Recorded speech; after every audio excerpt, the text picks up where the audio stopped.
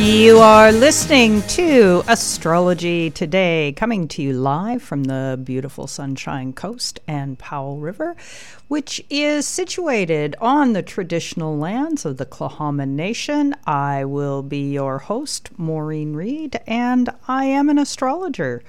Welcome, audience. And unfortunately, my co-host, Jill, is under the weather again. Damn! Sending you good vibes and healing energy and all of that good stuff.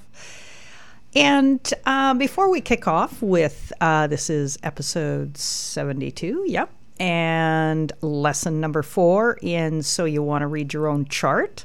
Just a comment or two about the energy shift that's happened in the last day or two with Mars moving into Gemini, thereby leaving a nasty square, which it's been doing with Saturn off and on for months and months and months and months. And things should start to look better, especially vis-a-vis the rollout of the vaccine. That's my hope anyway, that adaptability and moving forward on that front should get easier. Yeah. Okay. But the focus this week is on lesson 4. So lesson 1, I introduced you to the signs. Lesson 2 was about the houses. Lesson 3 was putting those two pieces together because each individual chart has its own series. The actual order of the signs always remains the same, but what number 1 is, in other words, what's associated with the first house, that depends on the time of day that you were born. And so if you were, born at high noon, then your sun and the sun sign would be the 10th house. If you were born as the sun was setting, the sun would probably be in the 7th or the 6th house. If it was midnight, your sun would be on the cusp or between the 3rd house and the 4th house. And if you were born at sunrise, the sun is in the 1st. Now, the division of those houses and those sectors comes in 2 forms. And my co-host, Jill, she uses a more modern form of house division, and it's a quadrant-based division, which takes into account that the fact that the further north or south you get of the equator, then the sun actually never does get directly overhead, even, in the height of summer, because of the tilt of the Earth and other astronomical variations. And back in the day, I used to practice that in that same form, although the quadrant system I used was porphyry. And there are a number of quadrant-based house divisions. But in coming back to astrology, I struck out in a new vein and went down the road of Hellenistic astrology, which was in use in Egypt and the Middle East area, Greek, 2,000 years ago. And they used what is called whole sign houses. They did acknowledge the midheaven, which is the highest point the sun could reach on any given day. But it would float. It wouldn't necessarily be the 10th. It could be the 9th, the 8th, and in extreme latitudes, it could even get down to the 12th or the 7th. So in setting up this, so you want to read your own chart, I suggested that Jill and I each take a chart and look at it from our respective points of view, because charts can be looked at from a number of different styles of astrology. And so in today's lesson, we now finally get to have the players walk out on the stage, which was defined by whatever the rising sign was, and that would equal the first house, and so on, all the way around the wheel. And so on the day that you were born, the planets obviously were all out there. And of course, I'm also saying the word planet for the sun and the moon. And they occupied a particular point on a 365 degree or 360 degree wheel. And the signs are divvied up in 30-degree allotments, which are based on the equinoxes and the solstices. Okay. In other podcasts that I've done, I've talked about all of this. And so, they are somewhere on that circle. And so today we're going to take 2 sample charts, the ones that were up in Lesson 3, and have a look at where the players are going to be in these people's charts as a way of giving you an example of how this might look.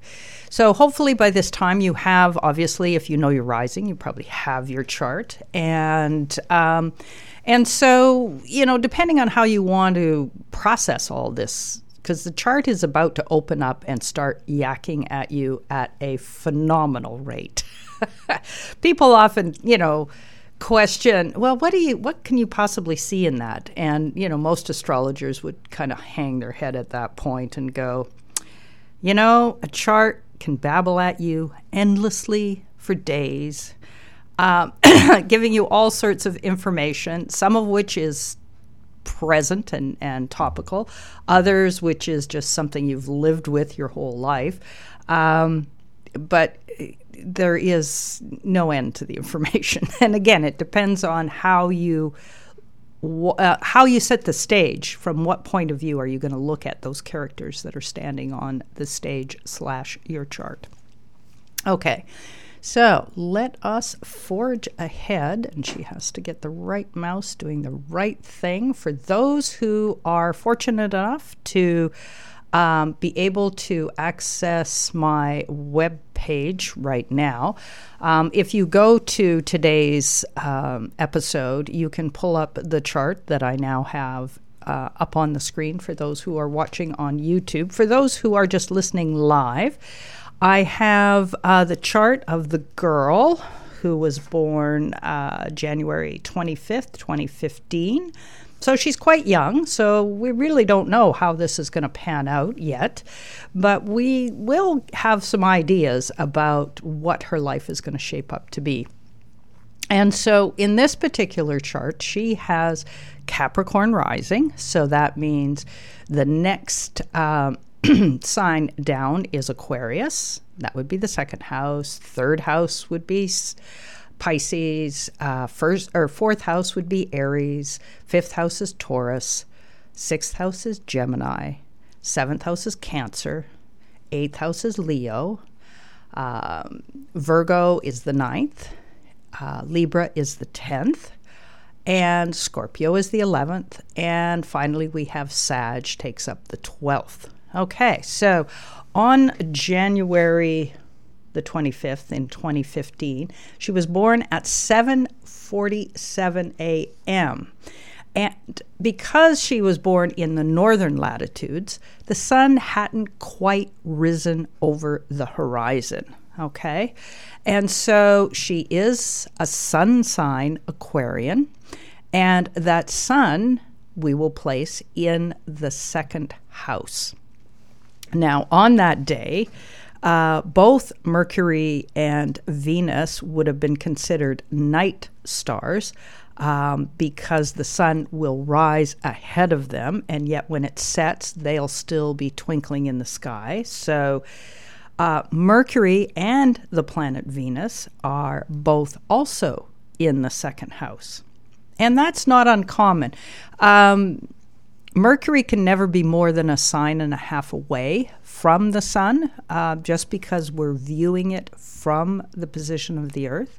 Venus, on the other hand, can get as far away as 2 signs, but doesn't do that often. And so it's not uncommon for individuals to be born with the Mercury and Venus in the same sign. That's quite common. Okay, so next we have, in this girl's chart, we have the third house, which was Pisces, right? And Mars happens to be there. Okay, so the planet Mars will occupy the third house. The moon was in a new phase, like it had been a new moon before she was born, a few days before, probably 2, 5, maybe 8 days before she was born, it would have been a new moon.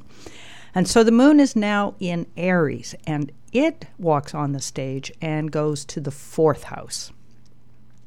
Then we don't have any planets in the 5th, the 6th, the 7th, but up in the 8th, okay, so remember the sun hadn't risen, so the sky would have been kind of twilight towards dark, and so if it had been a clear morning, right, like before the sun rose, you would have seen Jupiter, and it would be getting ready to set, and it is in Leo in the 8th house. Then we have nobody occupying the 9th. We have no characters on the 10th. We have nada in the 11th. But in the 12th, we find the final of the Hellenistic planets, which are just the 7 visible planets. And it's Saturn. And he would be just rising over the horizon and soon to be blotted out, of course, by the brilliance of the sun. And he's in Sagittarius in the 12th. And so we have the stage is set. Now, in terms of, these actors, who were the actors and how did the ancients see them? And their symbolic meaning has been translated from texts that were clay tablets, literally. So some of this is direct from that time. Most of it, though, was translated into Latin and then from there translated recently back into English. And so there are some of this information is fairly direct, but a lot of it is translation after translation after translation.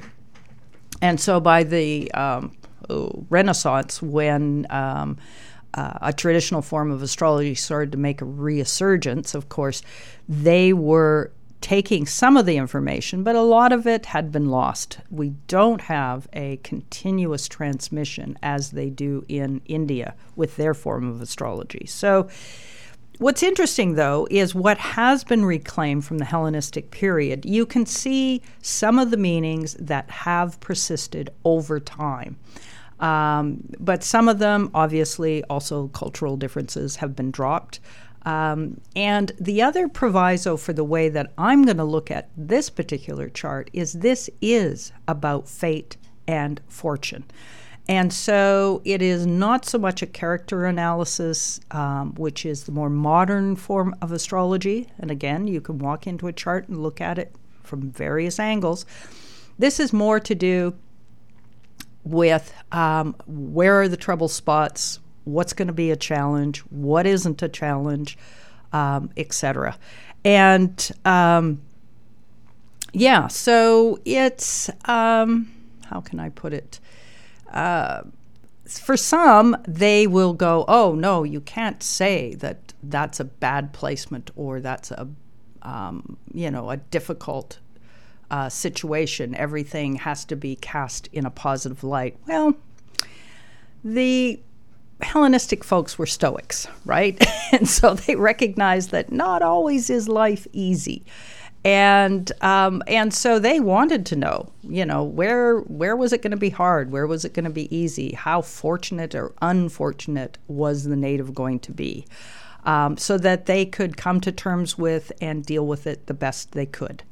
And in walking back into astrology, I got quite curious about just looking at the chart from this old angle. And so that's what you're going to get for this particular example. So who are the players that we've walked on the stage? And the ancients, obviously, the sun was predominant, Helios. It was fire and intelligent light, the instrument of perception of the soul. Okay. Kingship, authority, or leadership. It can also point to the mind and its intelligence. It can also point to heights of fortune. Okay, so the lights, the sun and the moon, they can confer fortune. Depends on where they are, and that kind of nuance we're not going to get into today. We're just going to put the players out on the stage. Okay, and the other thing that I need to mention with the Hellenistic version is not all planets become personal to you. Some of them, so for instance, this could be literally someone's boss, okay, the king, the authority, somebody who plays a leadership role in your life, might not be you at all, which is a real different take from modern astrology, which sees all of the planets on the chart, including the 3 new guys, as being part of the person's personality. Okay. So this could also be about judgments, engagement in public matters. So again, the sun in its position might not say you personally, but in your lifetime, you might end up out on a public stage. Okay. So the father, okay, obviously can be a parent. Friendship, notable figures, crowns of offices, and religious/high priestess type fellows. Okay, so in this girl's chart, hers is in the 2nd house. So it will have major impact in terms of 2nd house matters. And we will add that in a moment. Okay, so the next guy that walks out, and I'm just going to go in sort of kind of traditional order here. So the moon. This was, even in Hellenistic times, personal to the individual. And part of that was just the fact the moon moves so fast, okay? And so the ancients saw the moon as the goddess, whereas the sun obviously was God, reflecting solar light, okay? So they saw it as not necessarily as strong as the sun, but again, it depended on whether it was above the horizon or below the horizon, and we'll get to that. Okay, it is the body, though, the person's actual physicality. It's their mother as well. It's their ability to produce offspring, male or female. It's your countenance, is how they put it, which is kind of like your personality. And it's also the place of where it's found, whether it points to legal marriages or not, or companionship. It's older siblings, and how domestic the person might be. It's the queen, the mistress, and the lady of the house. So obviously 2,000 years ago, women probably didn't have their charts read as much as men did.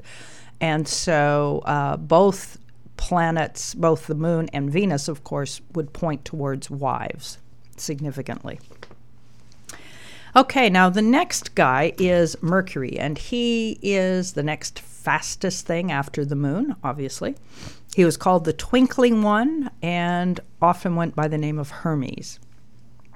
Okay, he represented the office of the herald, the guy that would stand on the street corners instead of Twitter and 24-hour news thing. You had some guy on the street corner yelling out the news, okay?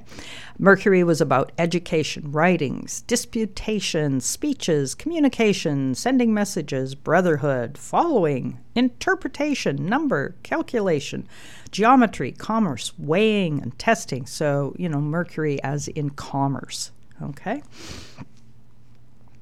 Youthful play, service, discoveries, contests, wrestling, vehement oratory, hearing, versatility, critical thinking, and intelligence, brothers and younger siblings. So sometimes Mercury wasn't pointing to the individual in terms of where it was in the chart, but to people that had this kind of quality and their impact in a person's life. Okay? Markets, the art of banking, theft. In good shape, so if Mercury is well placed, it can produce builders and sculptors and doctors and teachers and lawyers and philosophers and architects and musicians and diviners and weavers who are methodical or systematic, actors, Those who seek knowledge of pleasure, contentment, desiring recognition for their gain, for their ability to, be the life of the party, possibly, she's thinking. Maybe not. Okay, it also can point whether there will be irregularities of fortune, distractions from our goals. Malefics here can create a problem. So Mercury is considered neutral in a Hellenistic point of view, and it depends on his position, whether he is dignified or not. If he is, then you get the positive either as a person in the form of Mercury, or if it's significant to the individual, again, a positive influence rather than a negative influence. Now, with the next planet the ancients looked at was Venus, and Venus was considered one of the benefics. In other words, again, depending on how well, where on the stage it's placed and whether it likes being where it is and nobody bad is giving it the evil eye, literally, then this is one of the places in a person's life where, an astrologer could say either good people or you're a good person if it points to you specifically, where there's going to be some fortune happening in the person's life. Okay, so Venus is desire, love, mother and nurses, priesthood, public benefactors, crowns and wreaths, merriment, friendship, companionship, buying and acquiring of new property or goods, positive reconciliations, marriages, refined arts or skills, pleasant sounds, music making, sweet singing, beauty of form, painting, mixing of colors, sewing, perfume, inventors and masters of professions.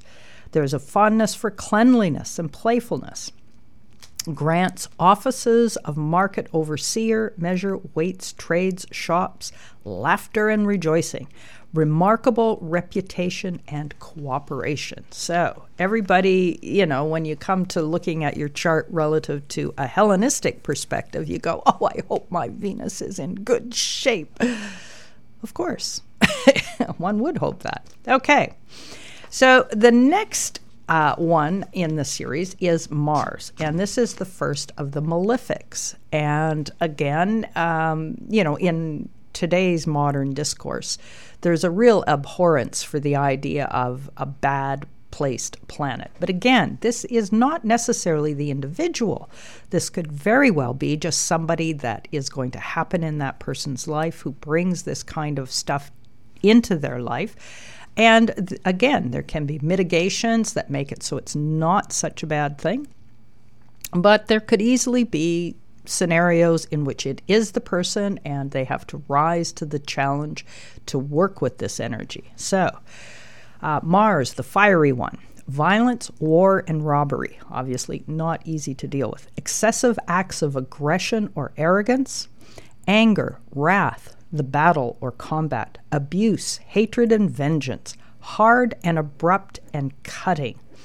Murder and wounds. Torture or torment. Those who have much experience of wrongdoing. Adultery, the taking away of one's possessions.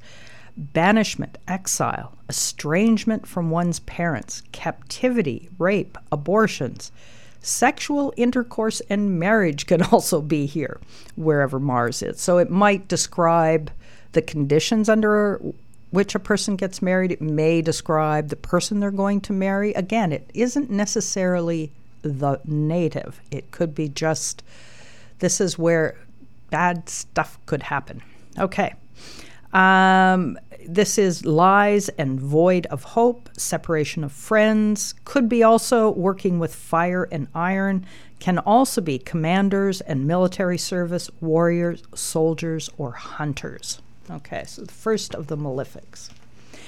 Now, the next two planets are obviously further out, Jupiter and Saturn, and one of them is a benefic and one of them is a malefic. So, Jupiter. Procreation of children and giving birth. So obviously, if you're a native and you're looking to have children in your life, you're going to want a well-placed Jupiter. Okay, it's also desire and love and unions and alliances. It's knowledge. It's friendship with great men, abundance, large gifts, profits, inheritances, and wealth. Justice, authorities, government, honors or glories, mediation or arbitration of trials and disputes, trust or faith, freedom. Brotherhood, partnership, adoption also. Confirmation of good things, relief from bad things. And athletics gets thrown in under Jupiter's. Okay, and the final one is Saturn, Kronos. This was the last visible planet that the ancients could see, and it was acknowledged as a limiting factor, because that was as far as the eye could see. Petty, and it is one of the malefics. Okay, petty, malicious, many anxieties, those who bring themselves down. So if it speaks to you as the person, or again, this could be someone in your life that because of their anxiety and depression, they bring themselves down. They could try to pull the native down as well. Solitary, deceitful, those who conceal their deceit. Harsh, austere, downcast, false appearance, sad, black, inopportune, gloomy, sullen, miserable. He causes depression, laziness, or sluggish inaction. Can also produce orphans, captivity, abandonment, forced or compulsory action. But it also throws in, you could be a farmer. Rules dirt. Okay, so renters of property, so like landlords. Tax collectors. Great reputation, notable rank, guardianship, trusteeship of other people's children. So obviously there can be a way, and it's true with the other malefic Mars, there is a way that this energy can be harnessed and put to good use. Okay, and then there's gender deviance, unmarried, widowed, orphans, and childlessness. Okay, so if children are a big thing in your, want to have happen in your life, you're going to want Saturn somewhere where he's not causing a lot of headaches. Okay, so back to our chart, which is still up on the screen, I hope. Yes, it is. Okay, so let's take a look at where this lady she's a young lady, she's not that old, that's for sure.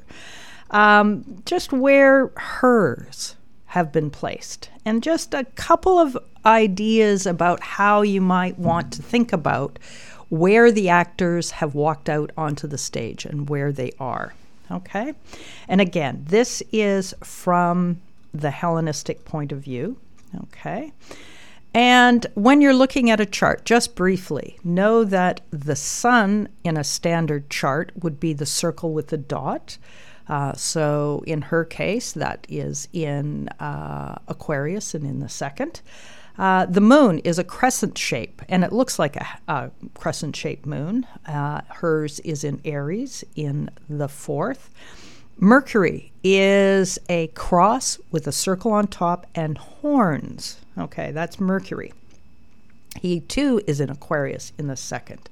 Venus is the cross just with a circle, often used sometimes in pointing towards the girls' bathroom, right? Okay, so this is, hers is in Aquarius in the second as well. Then we come to Mars, which is a circle with an arrow and a point on the end of the arrow. Right, that's Mars, and he's in Pisces in the third.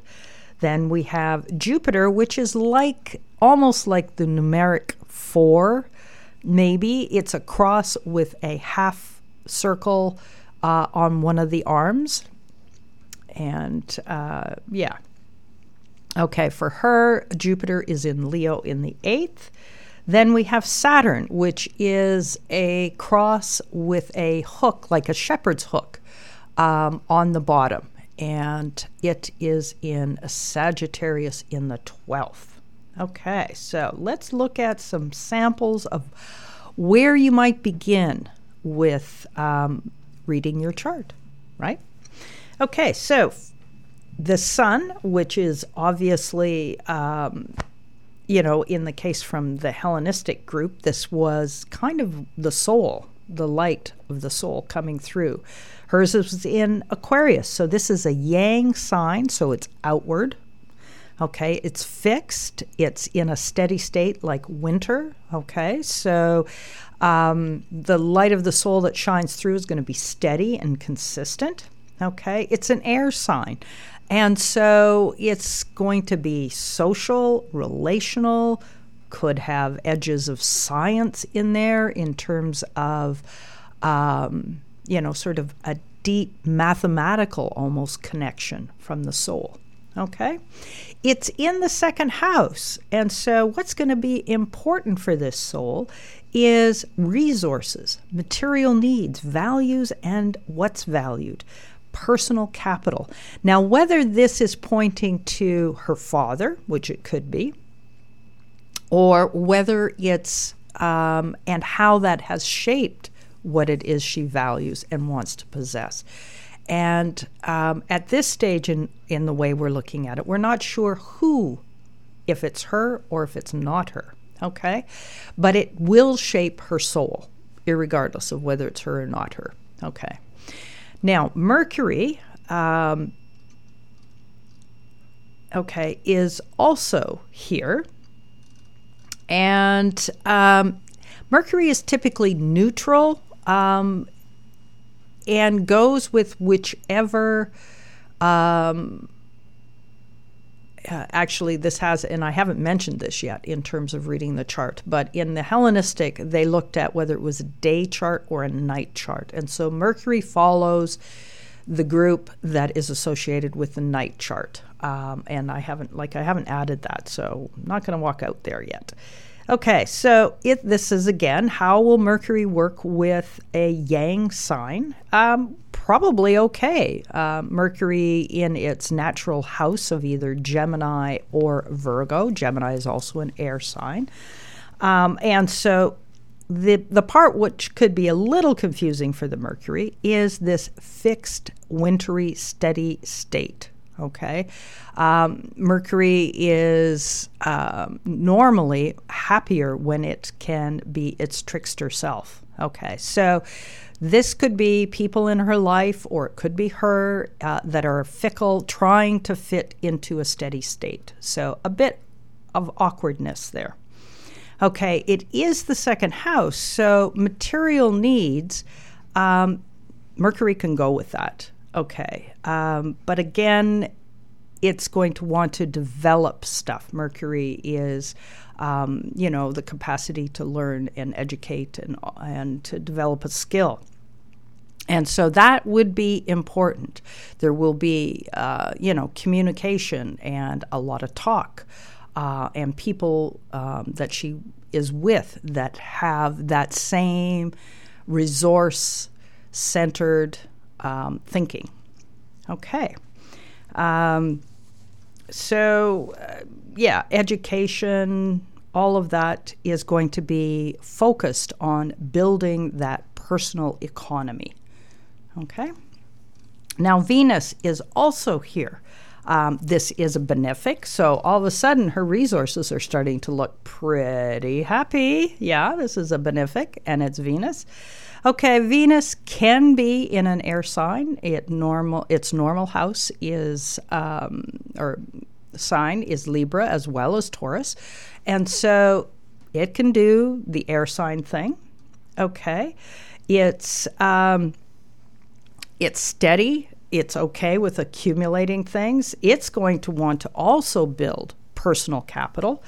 And it's going to bring the idea that, there's got to be some artistry here. There's mom's got to approve of it because it's the mother of the mind. And if she chooses to be a mother herself, then her ability to create personal resources in order to have children is going to be incredibly important. Okay, and it could also speak to the kind of partner she's attracted to, somebody who has that quality and that mindset again, it's Aquarius, of wanting to have a sustainable foundation, all the material requirements in order to raise children. Okay, so Mars moving out of the second house. Now we're into the third house. Mars was in Pisces. This is one of the malefics. Okay, so could be a source of problems, could be, this won't necessarily be her, but people that she may run into. Okay, it's in Pisces. Now, Mars, who in the ancient time was associated, one of his houses was Scorpio places, and the other one was Aries. So this is a water sign. So Mars can be here. Mars is okay here. This is the ending of a season. Okay, so this is like when things get, fall apart, dissolve. Pisces. Okay. It's sensitive, emotional, empathic, psychic. So we're looking at possibly boiling and steam and the action of a thunderous waterfall, because this is Mars. So this is third house, siblings, extended family, the local neighborhood. And here is where the malefic could raise its head, depending on how well situated it is. Okay, so this could be a place where she has trouble with siblings, where, she runs with the wrong crowd or the wrong crowd runs over her, that kind of thing. Or where she might end up, if Mars becomes something personal for her, she may become a policeman, right? Mars, third house, community. Okay, so the next one is actually has a planet in it as well. This is the fourth house, and it's the moon. Now, the moon in Hellenistic way of looking at things is personal to the person, and it represents their body and to some degree how they operate in the world. So this is a yang sign. It's Aries. It's outward expression. Okay, so she's not going to be a wallflower.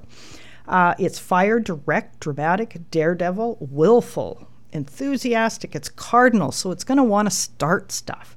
But it is rooted in her family history, in, the expectations and the karma possibly of, the family that she's growing up in.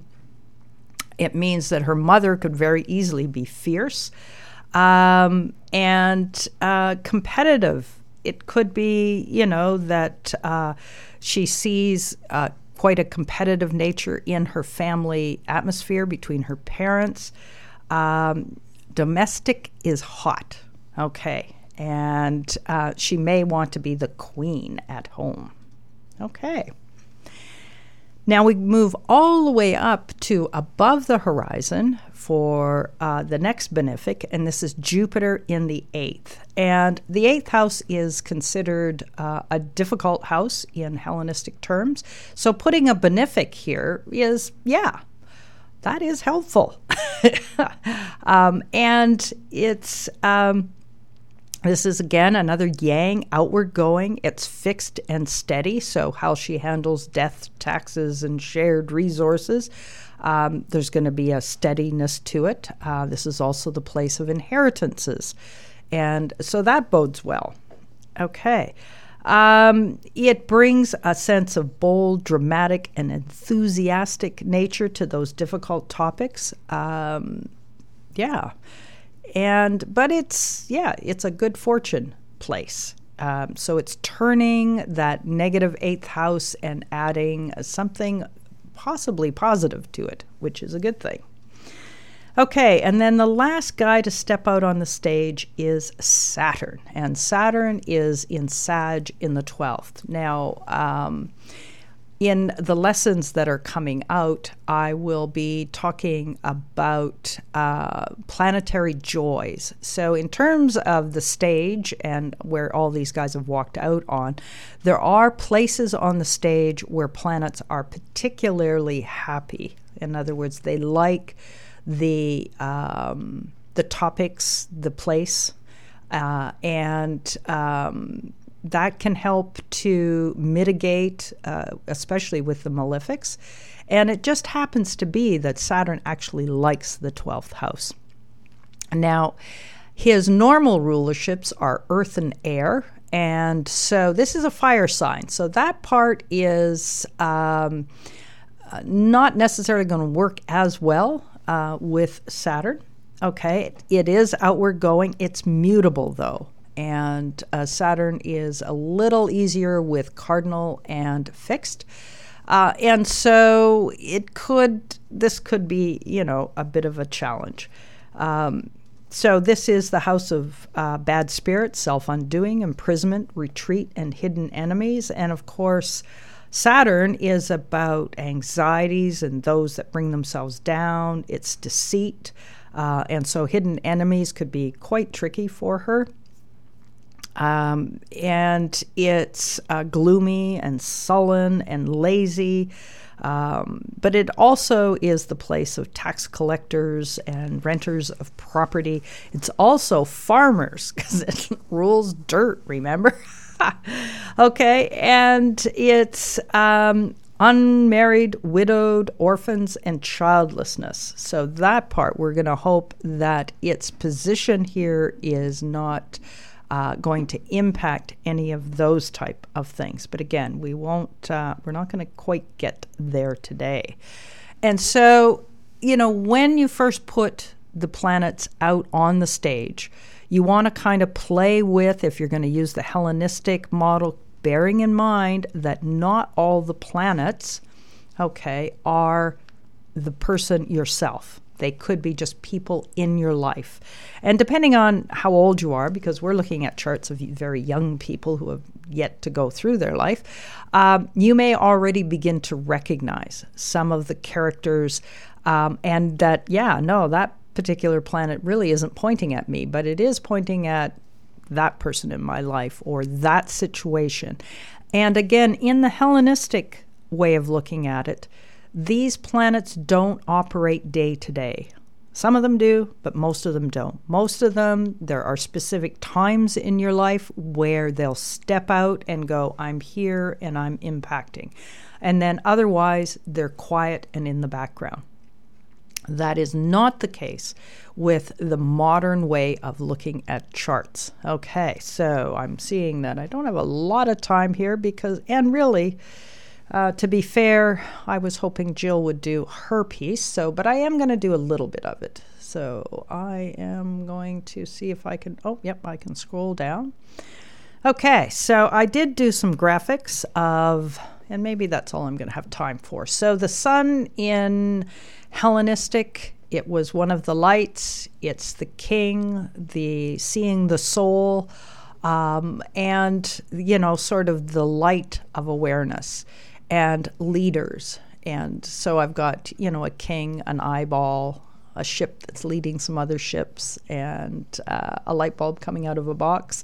The moon, a series of happy and sad and other faces. The body, an image of the queen and of domesticity, right?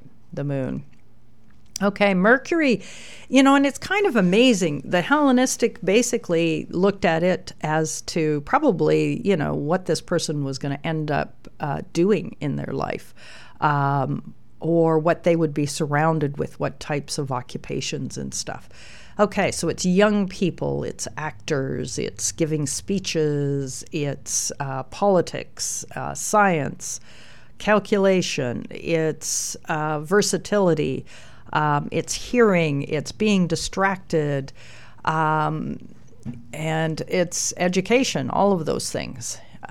Okay, so Saturn, one of the malefics. Okay, so, and then Mars, the other malefic, the fiery one. Okay, Saturn was called the shining one, which I kind of think maybe it's just the way it looks out there in the sky.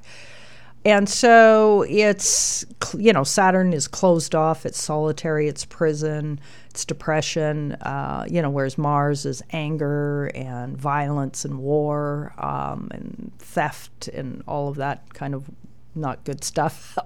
But, obviously people have to work with this stuff because life isn't always a bowl or smelling sweet flowers. Yeah. Okay, so the benefics. Venus, I've got some images here, motherhood and beautiful craftsmanship and, a symphony and a happy day and love and buying and, the radiant one for Jupiter, which is being saved, and justice and friendship and financial growth and children, all those kind of good things.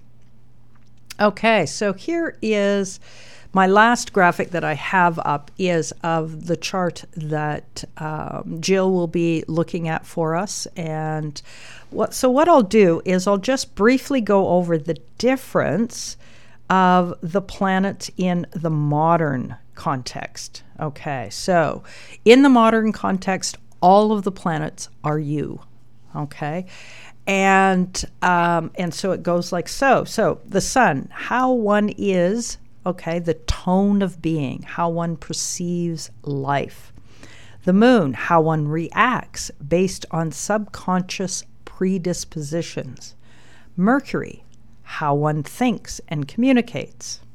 Venus, how one expresses affection, feels appreciation, and gives of self. Mars, how one asserts self and expresses desire. Collective factors, you in your community. Okay, Jupiter, one seeks to grow and to experience trust in life. Saturn, how one seeks to establish and preserve self through effort. Okay. And then the transpersonal, that's how modern astrologers look at the new guys on the block. That's Uranus, Neptune, and Pluto. And so Uranus, it's your ability to handle shock and change. And it's also your unique personal truth, being able to bring that forward. Neptune, spiritual connectivity. And Pluto, deep cathartic healing. And the analogy that I used to use when I practiced modern astrology was caterpillar, cocoon, and trust me, the experience in the cocoon, getting melted down, you were a caterpillar, was probably not fun. That would be my sense. Okay, and then out of that sludge comes a beautiful butterfly. Okay. And so to remember that, if you're going to approach your chart from this perspective, it is all about you. Okay, so I still have a few minutes. I am not going to go that far into this just because this is going to be Jill's dig. Okay, so the folks that walked out on the stage, the Moon, Jupiter, and Pluto, walked into the second house of Scorpio, but those three planets are actually in Sag. So with the modern system, there's going to be a blend between Scorpio and Sag, Scorpio being on what's called the cusp of the second house. And so one might say, let's see, what did I put here? Okay, so again, it's still a yang fixed water. That's the cusp of the second house. But these planets are all in Sag. So, this is the house cusp itself is saying strong, stubborn, attached personally towards possessions. They're mine. This is a fixed sign, and it's Scorpio. But the moon has the instincts, and it too is thinking it's critical for its survival. So, this little guy is going to be, all these toys are mine, but it's flexible, right? This is a Sag circuit, and so it's going to bring in, and so one day it wants this stuff, and then with the Sag, it's versatile, and it might want something else. That's one way to put it. But in terms of what it feels safe and secure, stuff is going to be part of that because that's the moon. Okay, so the next one is Jupiter. So this is, and again, in modern times, we don't have benefic or malefic at all. And so Jupiter here is as is, this is bringing in the social sphere into possessions and to building up personal security. And so Jupiter in Sag he's probably going to be, connected to the world, which in today's modern times is quite easy to do. But we've also got Pluto here, and Pluto is in modern times the natural ruler of the Scorpio cusp. And so feast or famine, that might be one way of looking at it, because Pluto will periodically transform him in terms of what he values and what his possessions are. Okay, moving on, the next planet took up residence in Capricorn, but the house cusp is Sag. And so this Mars could be quite hidden. His assertiveness, his aggression. We might not see it because on the surface we've got Sag, which is optimistic and friendly and benevolent, but occasionally, if he's not in control, I'm kind of going out on a limb here. That Mars might come out. He might get a little testy and willful. Okay, so moving on. He's an Aquarian, obviously, and he has Neptune here as well as the Sun. So this is fourth house. So fourth house would need to have a component of spirituality to it. He's going to exhibit sort of classic Aquarian point of view that he comes from naturally out of his household, out of his roots and his family heritage. And so home is going to be incredibly important as well. And that kind of fits with the moon being in the second. If this guy chooses to marry and have a family, he's going to be well established in order to do that. Okay, coming to the fifth house of children and playfulness, he's got Mercury, Venus, and Uranus in Pisces. Now, so this is a playful nature that is bordering on spiritual, which is interesting because Neptune and the Sun are together in the fourth.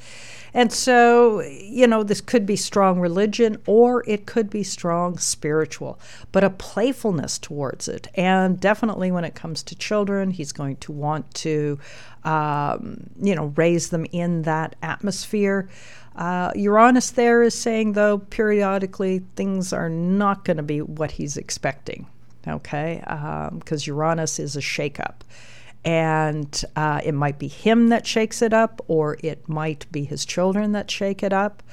Communication is going to be from a feeling point of view, what he values, going back to where that moon is, has an emotional connection to it. This is Pisces.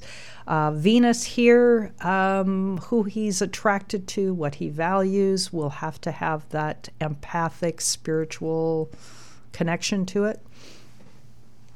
Okay, so that leaves, even out of 10, only one guy above the horizon. And, so on that side of the stage, there's only one planet, and it is Saturn. And again, modern times, Saturn is not seen as a malefic. It's seen as the maturing piece, the piece that probably operates. Well, I know when I used to do this style of astrology, I didn't really see Saturn fully coming into usefulness for a person because it takes a while to become mature. But you want to see that maturity by the time Saturn has made an entire lap around the chart, which is around 27 to 30 in terms of age. So here we have Saturn in Leo in the 10th. So when he's mature, he's going to be standing out on a stage, and it can be quite prominent. If he's not mature, it will be prominently showing. And so, Yeah, so this is where being mature is going to be required. And unfortunately, we will, in his lifetime, you will see how well he's doing with this because it is the 10th house. It is out there, out on a stage. Okay, so that is the start. You've got people you've got aspects, whether they're people, Hellenistic, and some of them being you. Or, if you're looking at the chart from the point of view of modern astrology, all of your personality, this is where it is, this is where it will develop. And hopefully next week, Jill will be back to give you her take on this particular chart because, of course, it will be different than mine because I no longer really, I do. I blend the two. But it's true that I now lean more towards the Hellenistic point of view and recognizing that it is very good at describing people that will impact your life and in what way they impact your life and when they will impact your life. Okay, but I think that kind of wraps it up for today. So hopefully we'll have Jill back next week. And remember that between now and next week, we'll be setting up for that amazing new moon on the 13th. And that is actually when I'm back. I think the 13th is next Saturday.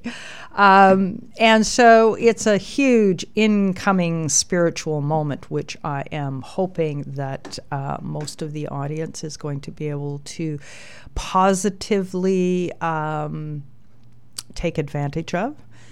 But in the meantime, just a reminder that you have been listening to Astrology Today, coming to you live from CJMP 90.1 FM, Powell River's community radio station. And have a great week. Stay safe.